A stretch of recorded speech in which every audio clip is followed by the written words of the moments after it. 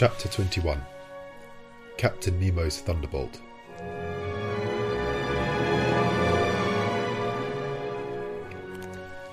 We looked at the edge of the forest without rising, my hand stopping in the action of putting it into my mouth. Ned Land's completing its office. "Stones do not fall from the sky," remarked Conseil, "or they would merit the name of aerolites." A second stone, carefully aimed, that made a savoury pigeon's leg fall from Conseil's hand, gave still more weight to his observation. We all three arose, shouldered our guns, and were ready to apply to any attack. "Are they apes?" cried Ned Land. "Very nearly. They are savages." "To the boat," I said, hurrying to the sea. It was indeed necessary to beat a retreat, for about 20 natives, armed with bows and slings, appeared on the skirts of a copse that masked the horizon to the right, hardly 100 steps from us. Our boat was moored about 60 feet from us. The savages approached us, not running, but making hostile demonstrations. Stones and arrows fell thickly. Ned Land had not wished to leave his provisions, and, in spite of his imminent danger, his pig on one side and his kangaroos on the other, he went tolerably fast. In 2 minutes we were on the shore.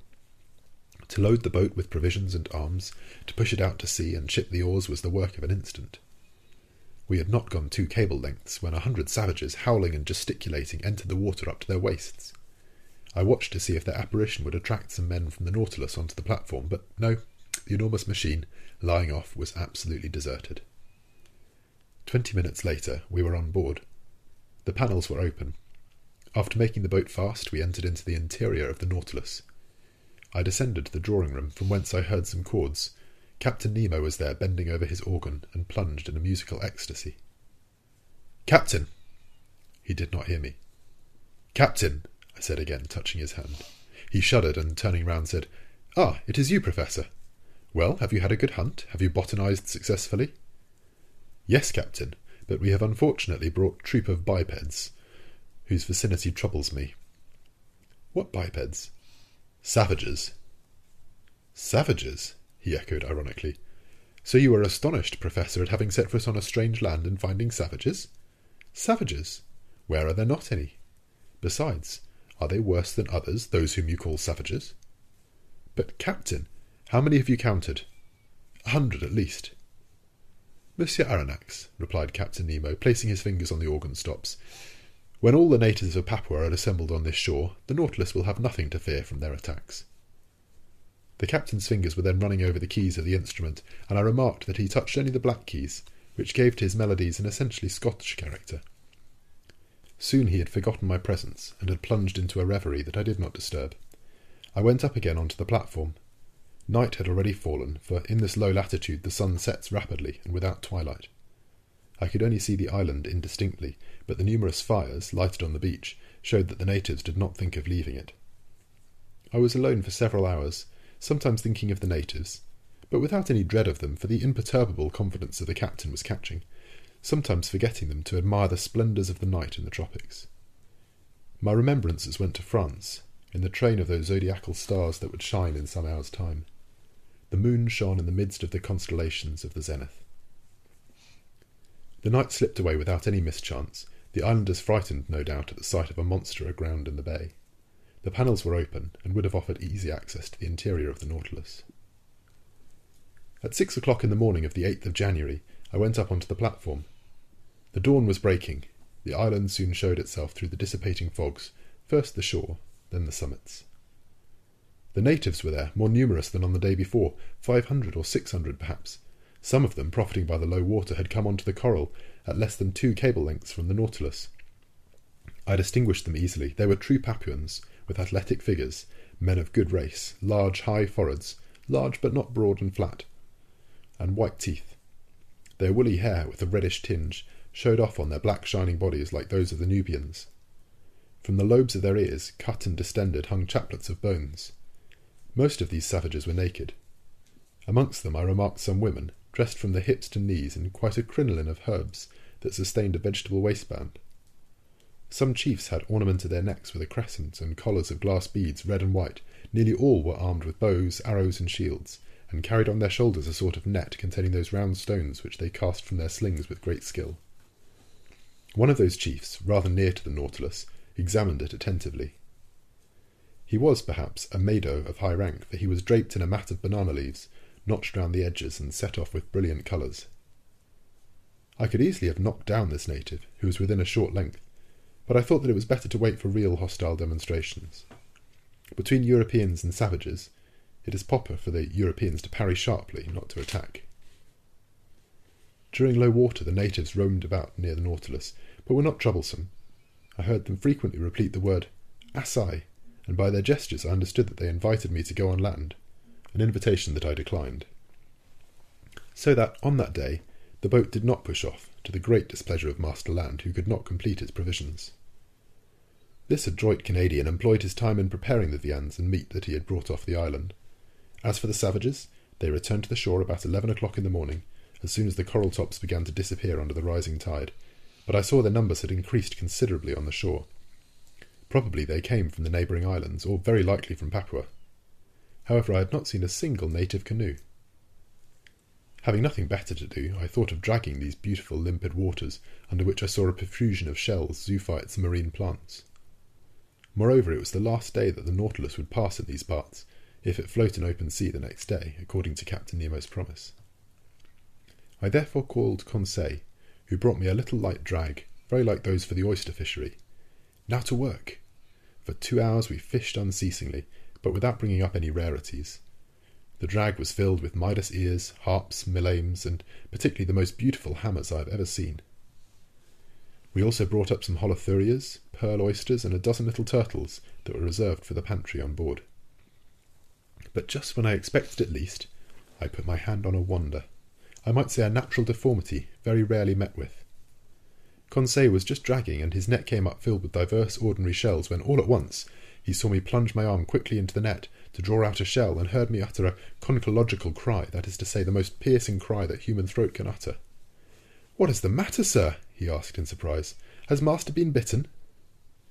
"No, my boy, but I would willingly have given a finger for my discovery." "What discovery?" "This shell," I said, holding up the object of my triumph. "It is simply an olive porphyry, genus olive, order of the Pectinella, class of gastropods, subclass of mollusca." "Yes, Conseil, but instead of being rolled from right to left, this olive turns from left to right." "Is it possible?" "Yes, my boy, it is a left shell." Shells are all right-handed, with rare exceptions, and when by chance their spiral is left, amateurs are ready to pay their weight in gold. Conseil and I were absorbed in the contemplation of our treasure, and I was promising myself to enrich the museum with it, when a stone, unfortunately thrown by a native, struck against and broke the precious object in Conseil's hand. I uttered a cry of despair. Conseil took up his gun and aimed at the savage, who was poising his sling at 10 yards from him. I would have stopped him, but his blow took effect, and broke the bracelet of amulets which encircled the arm of the savage. "Conseil!" cried I. "Conseil!" "Well, sir, do you not see that the cannibal has commenced the attack?" "A shell is not worth the life of a man," said I. "Ah, the scoundrel!" cried Conseil. "I would rather he had broken my shoulder." Conseil was in earnest, but I was not of his opinion. However, the situation had changed some minutes before, and we had not perceived. A score of canoes surrounded the Nautilus. These canoes, scooped out of the trunk of a tree, long, narrow, well adapted for speed, were balanced by means of a long bamboo pole which floated on the water. They were managed by skilful, half-naked paddlers, and I watched their advance with some uneasiness. It was evident that these Papuans had already had dealings with the Europeans, and knew their ships. But this long iron cylinder anchored in the bay, without masts or chimney, what could they think of it? Nothing good, for at first they kept at a respectful distance. However, seeing it motionless, by degrees they took courage and sought to familiarise themselves with it. Now their familiarity was precisely what it was necessary to avoid. Our arms, which were noiseless, could only produce a moderate effect on the savages, who have little respect for aught but blustering things. The thunderbolt, without the reverberations of thunder, would frighten man but little, though the danger lies in the lightning, not in the noise. At this moment the canoes approached the Nautilus, and a shower of arrows alighted on her. I went down to the saloon, but found no one there. I ventured to knock at the door that opened into the captain's room. "Come in," was the answer. I entered, and found Captain Nemo deep in algebraical calculations of x and other quantities. "I am disturbing you," said I, for courtesy's sake. "That is true, Monsieur Aronnax," replied the captain, "but I think you have serious reason for wishing to see me." "Very grave ones. The natives are surrounding us in their canoes, and in a few minutes we shall certainly be attacked by many hundreds of savages." "Ah," said Captain Nemo quietly. "They are come with their canoes?" "Yes, sir." "Well, sir, we must close the hatches." "Exactly, and I came to say to you, nothing can be more simple," said Captain Nemo, and pressing an electric button he transmitted an order to the ship's crew. "It is all done, sir," said he, after some moments. "The pinnace is ready, and the hatches are closed. You do not fear, I imagine, that these gentlemen could stave in walls on which the balls of your frigate have had no effect?" "No, Captain, but a danger still exists." "What is that, sir?" "It is that tomorrow, at about this hour, we must open the hatches to renew the air of the Nautilus.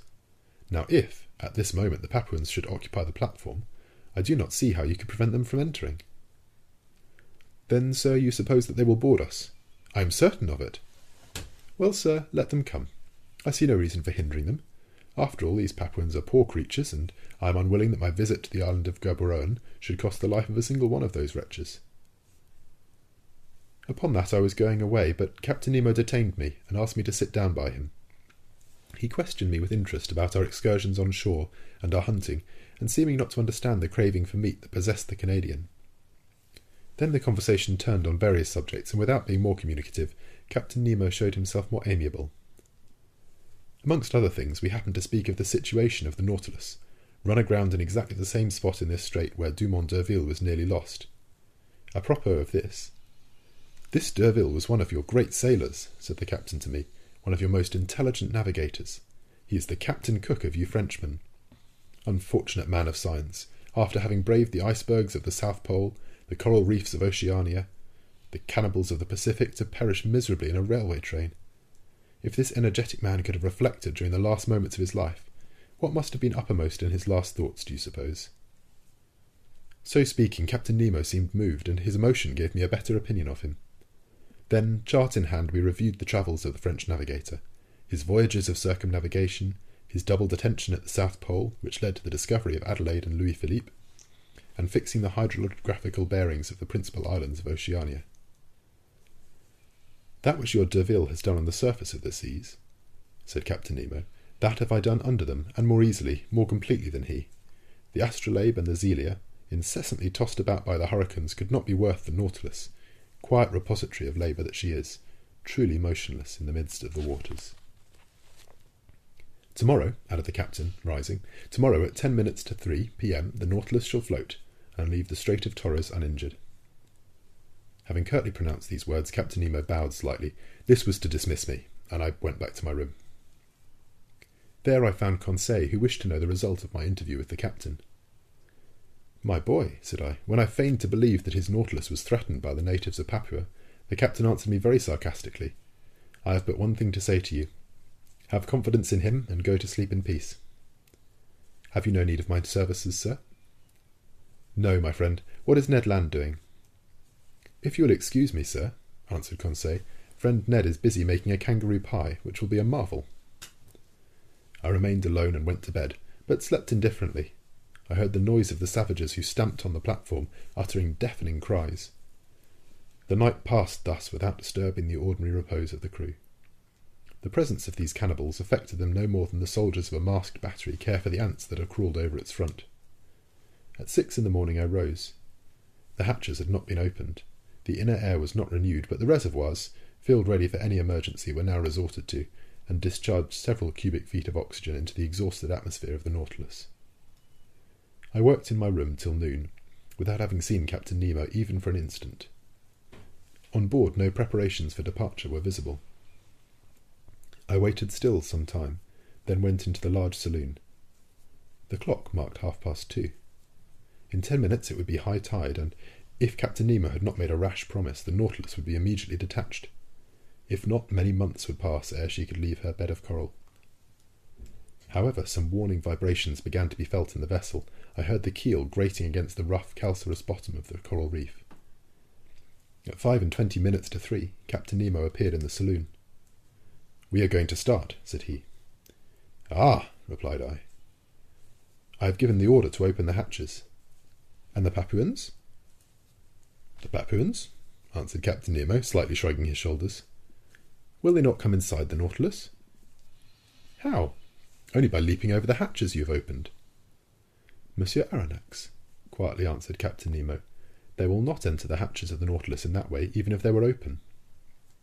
I looked at the captain. You do not understand, said he.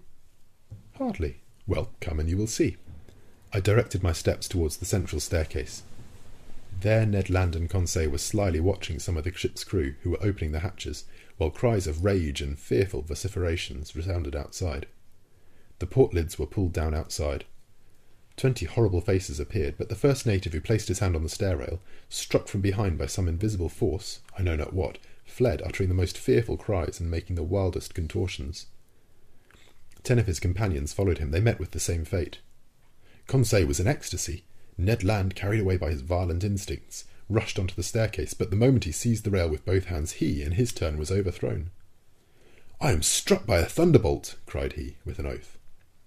This explained all. It was no rail, but a metallic cable, charged with electricity from the deck, communicating with the platform. Whoever touched it felt a powerful shock, and this shock would have been mortal if Captain Nemo had discharged into the conductor the whole force of the current. It might truly be said that between his assailants and himself he had stretched a network of electricity which none could pass with impunity. Meanwhile the exasperated Papuans had beaten a retreat, paralysed with terror. As for us, half laughing, we consoled and rubbed the unfortunate Ned Land, who swore like one possessed. But at this moment the Nautilus, raised by the last waves of the tide, quitted her coral bed exactly at the 40th minute fixed by the captain. Her screw swept the waters slowly and majestically, her speed increased gradually, and sailing on the surface of the ocean, she quitted safe and sound the dangerous passes of the Strait of Torres.